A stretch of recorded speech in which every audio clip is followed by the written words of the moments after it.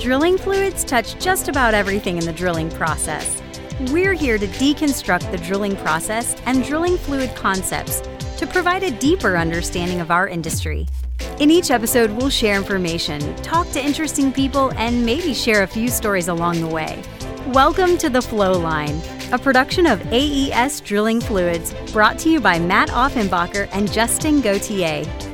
Hey everybody, welcome to another episode of The Flow Line. Matt, how you doing this beautiful Friday morning? Oh, not so bad. How are you? Doing well, actually. I got back from Denver yesterday, and the weather there, it's always nice, especially this time of year, because on Sunday they had, talking to one of my customers, said it was on Sunday, they had like a bunch of snow, and it was kind of miserable, and everyone's sort of ready for spring. And then yesterday and Wednesday, it was like, low 60s, sun shining. So good old Denver, and it's dry. So, of course, it feels good. But either way, it was nice. But I'm happy to be home and the nice humid climate here. And ready to get after it. So, Matt, actually, you had a request. Why don't you go ahead and, describe what we're going to talk about today and where that came from? So we had a request to talk about organophilic clays. And in particular, when and how we use them, so I thought it would be good to go through some of the history and the science, as I guess that's the stuff that interests me. Hopefully, it's not just me. Right. But then we'll get down to understanding how these work and what they're there for. What do they do for us as far as how we use them in the field? Cool. Okay. Well, look, as the listeners just heard, this came from a request, and so. As always, we really appreciate the feedback. Any questions, any suggestions, we're always open to them. If you'd like to continue to support the show, please subscribe and do us a huge favor and leave a review on whatever platform you're listening to. And if you leave a review, let us know. And if you're in the Houston area, I'd love to take you out for coffee and just chat drilling fluids if you're ever open to it. So that's my promise to the listeners. So let's go ahead, Matt. Organophilic clays. What are organophilic clays? So the name is part of the tell in as much as they like organic materials. Okay. We use them predominantly as viscosifiers for oil-based mud. Okay. And they do a little bit more than just viscosify, but organophilic clays are actually used in a lot of things. So think of like greases, lubricants, epoxies, paints, varnish, things that need a little bit of beef because they may have particulates in them, and some viscosity would actually thicken them, help them suspend, that kind of thing. And so, basically, in essence, you think of your regular clay like a bentonite, Mm-hmm. And you change out the cation with something that, particularly an amine usually replaces that exchangeable cation so that it will readily disperse and yield in oil when it wants to disperse in water traditionally. Right. Okay, so for me, my curiosity lies is an organophilic clay. That's something that's processed, right? Like whereas like barite and our regular bentonite clay, that's something that's mined. Is that also mined, or is there a process to actually create that clay? Yes, there are, and you hear when you get into these conversations, you'll talk about the processes. So we're converting, so we mine the bentonite, Mm-hmm. and then we're going to convert it into something that's organophilic. Cool. And it could be, there's a number of different clays that this is in our industry. So bentonite is probably the most common. Then you get into like hectorite for higher temperatures, attapulgite and sepiolite. And we'll talk about kind of where those land. But in essence, there's kind of two different processes that are used to apply this amine. Okay. And the first one I'll go over is it's definitely the most expensive, and it's called a wet process. So the great thing about wet process or wet process clays is that they're actually part of the process is to purify them, and you get more amine application, more consistent application of the amine, and because of that, you tend to get more viscosity. Okay. The trade-off is definitely cost. So what happens is I make a slurry of water and clay. So guess what? Hydrated bentonite, hydrated gel, Mm-hmm. and then heat it up. And in essence, what you can do is when you heat it up, you can then centrifuge it and remove things like quartz and feldspar, some other what you'd call impurities, not the pure smectite or sodium montmorillonite. Yep. So we take out that stuff that doesn't actually provide viscosity. Filter it, wash it in that solution. I'm also adding this amine, but because all the clay particles are very evenly dispersed already, I get a nice even treatment, and then I've got to dry it again and grind it, and that's basically what ends up in your sack. Gotcha. Dry process, I think, came on a little bit later, and the trick was that basically that amine would have to be molten or heated up. And then you, in essence, grind it in with the clay. So I'm not taking out the impurities. I'm just working the amine into the surface as much as I can. And it's not going to be as even, but it's a heck of a lot cheaper to do. Okay. So where did the demand come from that? Just due to the environment that we're in, or maybe was there a point in our industry where costs were, real strict, and so folks sort of came up with a way to get similar results, but found a way to manufacture it maybe a little bit more cost effectively? Or so dry process is definitely driven by cost. I think there was also originally, because a lot of this stuff was taken from other industries that needed that purity and wanted to minimize how much material they had to add. Right. That more expensive process is how sort of things develop. Gotcha. I will say that actually preceding this, what you would do is instead of being able to just disperse this stuff, you would actually have to use what's called a polar activator. So you'd use something like xylene or acetone to try and get the clay to yield. And guess what? Those have really low flash points, and people don't want totes of xylene on the rig. Right. All that being said, wet process, the knock on it is environmentally it uses lots of water. It's expensive. Okay. But because I get such even treatment, such high treatment of that amine, it's very good for like low aromatic, low tox mineral oils, synthetics. It will yield quicker and you'll get more yield. Gotcha. And by yield, I mean viscosity. With the dry process, normally, I think some mud engineers, I'm sure you've experienced this. You add some clay and it's got to get through the bit. It takes a little while to get that yield. And so dry process actually works fine in more aromatic, like the diesel muds we use. It works great. Okay. And like I said, it's cheaper. And one of the drivers, there's all different flavors of this stuff, right? So, one thing that we at AES, we do make our own organoclay, or at least one of them. I'll correct that, several, as I understand it. But part of it, one of the tricks that we've really found is to get a really good yielding dry process clay. So we're able to keep costs down with the without using wet process, but getting more yield out of the dry process. Mm-hmm. Shout out to R&D department. Yeah, go get them, guys. So that typically results in lower product consumption. Perfect. And so predominantly that we offer, a few different clays that I'll get into, but I think we've sort of knocked out, when and why. I think wet process, even, I'll tell you, like when I've run synthetics, we would always use a primary as a wet process clay, and we'd always use it with a dry process as well, just even there to control costs. Right. So you might have a ratio where some of it will give me an initial bump, and then over time I can use that dry process and it'll kick in. But cost is a huge factor with organoclays. Right. And then a lot of times, too, you'll use a combination in mud systems. You won't necessarily always just use one versus the other. Typically, it's ran in a ratio. Is that right? That's true. And it kind of ties into, our product line where we're not using a wet process and a dry process. But we basically have two clay families that we like, and it's basically the way they're structured. So we have one that we use for sag mitigation and kind of anti-settling. And then we have the other one, which is used for basically getting that full rheological profile, aids in filtration control, stabilizes the emulsion, kind of, does the whole deal. Right.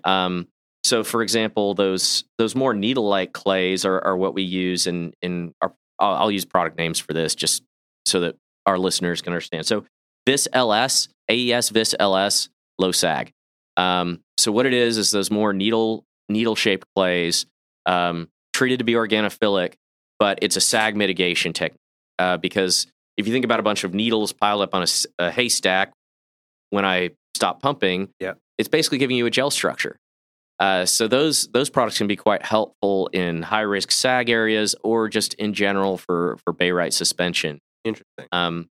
So it's, and not to cut you off, it's funny because even as a mud engineer, I mean, we had back in the day FM Vis LS back in the fluids management days, and ever since the LS part came out, I always thought it was Vis low shear. So you actually taught me something new today. Well, I may be wrong actually because it's providing low shear rate viscosity. So right. Okay, I was going to tie into that, but both obviously are tied together. Yeah. So low shear, low sag. That probably actually is what it is. And I'm the marketing guy, so no. Hey, I've been known to be wrong before, so don't quote me on that one. But either way, and so for the LS too, I know a lot of times, mud engineers were drilling horizontals. Any deviated wellbore, it's important to increase your low end rheology. So a lot of times, that product, a low sag or a low shear clay, will help increase that. But you can't. The big thing is, and I've had a lot of folks do this, is their yield point will be good, their high end rheology, their 600, 300, their yield point, everything looks good. But then all of a sudden they need to increase their low end, so they'll dump a bunch of LS in there, and they won't realize the yield until you have to add some other clay to it as well. So can you explain kind of the why they work synergistically? Sure. Structurally, so I'll tie in. So Vis 3 being, think about you've got your rod shaped clay, needle in a haystack kind of thing. Mm-hmm. Then you've got a clay that's more a smectitic or a layered clay, so it fans out, right? Yeah. So it's going to have a different type of structure. And in light of that, when you have needles basically entangling with fans, that kind of thing, you get that broad profile, but they actually can work together because basically the more of these networks I can build, the better structure I get. Yeah. And the other part of it is that fan shape is also what's going to be important to make sure that you actually get your filtration control. It'll tighten your emulsion. Right. And ultimately, those things, they're both contributing to viscosity. We typically, I would say, between Vis 3 and Vis LS, you're running like a 3-to-1 to a 1-to-1 ratio. Okay. And the driver is going to be what mud weight you're using, your risk of sag, so some of those concerns. Do I need, to raise my gels? Do I need better gel structure? So, for example, my LS additions might increase relative to my Vis 3 additions if I run, for example, a viscometer sag shoe test and I see, wow, this stuff seems to have a higher sag index than I saw before. Or perhaps you're just seeing, light mud coming back. Those indices that may not actually be that sag is happening, but an indicator where you're like, you know what, that made me a little uncomfortable. Let's beef up the low ends. Right. Okay. And then across the profile, you're always going to want some traditional, like Vis 3 as because it does so much for you. Okay. When adding organophilic clay, does it increase? Because obviously you have your oil phase and your water phase. Is it increasing the water phase, the oil phase, a little bit of both, or does that make sense? Yes. In fact, I'm glad you asked because I was in the background. I was like, I probably need to do a little homework and explain how this works. Sure. So when you think about going back to our polar activator in a 100% oil system, I can still get some viscosity, but I don't get much. If you've ever tried to just add clay to base oil, you don't really see much.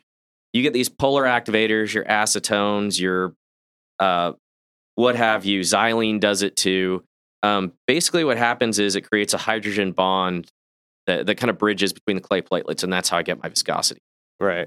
So you can do it in 100% oil, but you more or less kind of have to cross-link these clay platelets, and you need that activator to do it.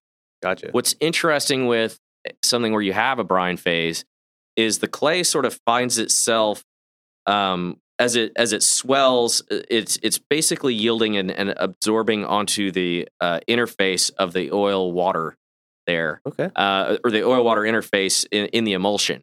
And so kind of a little bit of both. So it's interacting with a lot of things there, and it's fairly complex. But I was looking at, there's a couple of old school papers that have, some really horrible black and white SEM images of, these things these things happening, and it's kind of interesting to see. Okay, I guess that would explain too why when you have a lower oil water ratio, you don't nearly as much clay in order to actually see higher, funnel viscosities or yield points.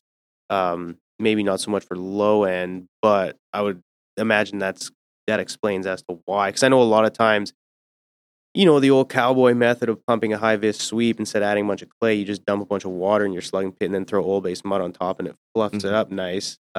Is that sort of what's happening there? Is it the clays or is it the water in the oil kind of making it thick? So in that situation, it's probably the water that's taking over. Yeah. I would say that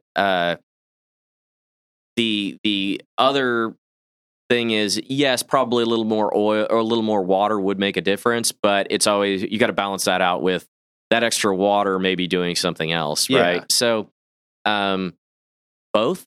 So that would be my ambiguous, unclear, vague answer to that. But, sure. And that's not something you typically want to do. But it's, again, it's something we all have these, roughneck ways of doing things, and oftentimes you see that. And so, don't think that by adding more water, your clays are going to magically work better, because that's not. I don't believe that's what's happening. No, I mean, the water present is important. Don't get me wrong. And if you have more of it, it probably will help your clay yield. Okay. I believe that even if you had like an 80-20 versus a 60-40, ultimately that clay would find that interface, because there's just, you're not adding that much clay relative to your overall volume of mud. Right. That I suspect it would find it eventually. It just may yield faster in like a 60-40. Gotcha. And I can't really think of any other questions I have. It's obviously important. Everyone has their own version of organophilic clays. Concentration wise, they're ran usually pretty low. You don't need a lot in there. Is that correct? I mean, like I said, everyone has kind of their own, rule of thumb treatments, but anywhere from a pound to 4 or 5. Is that pretty accurate? Or I mean, it depends on if you're maintaining, if you're starting with fresh mud. I think we've talked about seed mud in the past, right? Like why it's so important, because if you start with a fresh mix and you demand certain properties, these things take time to yield. And if you tried to have that at the rig site and then you put it through a couple of times, all of a sudden your properties will be way higher than you expected. Right. And so some of this is how long it takes for these products to yield. I think the big trouble that mud engineers get into is when they see a drop in something and they add a bunch and don't give it a few circulations to see what's going to happen. Yeah. But if a lower mud weight, you're probably going to need more. So we talk about really low mud weight. Sometimes you'd be 5-6 pounds per barrel of clay, and it depends on the quality of clay. Is it dry process, wet process? Right. And then kind of carrying that ratio for sag and settling mitigation, to have the Vis LS in there. Gotcha. So the products we're speaking of come in, a 50-pound sack, which is a dry material. Is there such thing as liquid organophilic clays? I don't think so, just because even like when you think of the wet process kind of stuff where you're like, oh, well, you could cut out a step, the relative concentration of clay in that solution is pretty low. Okay. So I don't know if you get any bang for your buck on that, and liquid viscosifiers, it's worth pointing out a lot of the liquid viscosifiers actually work complementary with these clays even. Yep. Because they act on solids and kind of create that network in and of themselves. So, I think that that's a whole other thing that, we've talked about clay-free systems. We've done some other conversations. Yep. But if you're running, for example, EnerReach, which has, a polymeric viscosifier and so a low-end modifier, you may find yourself in a slightly different position, because now you're banking on the relationship between your Vis 3, your Vis LS, and your low-end, your liquid additive. But once again, as long as you don't overreact, as long as you make sure you stay within the guidelines of your concentration additions, you should be okay. Just make sure that whatever you do, you give it a couple of circulations to level off. Yeah. And typically, if you have to throw in a whole pallet or a tote of something, that could be a problem. Right. Good deal. Well, I don't have any other questions, Matt. You got any closing last words before we wrap this thing up? No, I hope this clears the air. I really appreciate the question because it actually made me go back and look at a few things. I think I sort of just take for granted that these are what they are and they do what they do. Yeah. But going through just some of the history and the process of application was beneficial for me. Hopefully, y'all feel the same way. Perfect. Well, if you have any other questions, you can hit us up on LinkedIn or hit us up at the Flowline Podcast at aesfluids.com. And everyone out there, have a safe day. Take care. Thanks, everybody. Thanks for listening. Please tune in next week for another exciting episode of The Flow Line. And remember, may your returns always be full and your trips always smooth. Views expressed in this program belong to participants and not their employees. The program is for informational purposes only and cannot take the place of seeking professional advice. Copyright AES Drilling Fluids.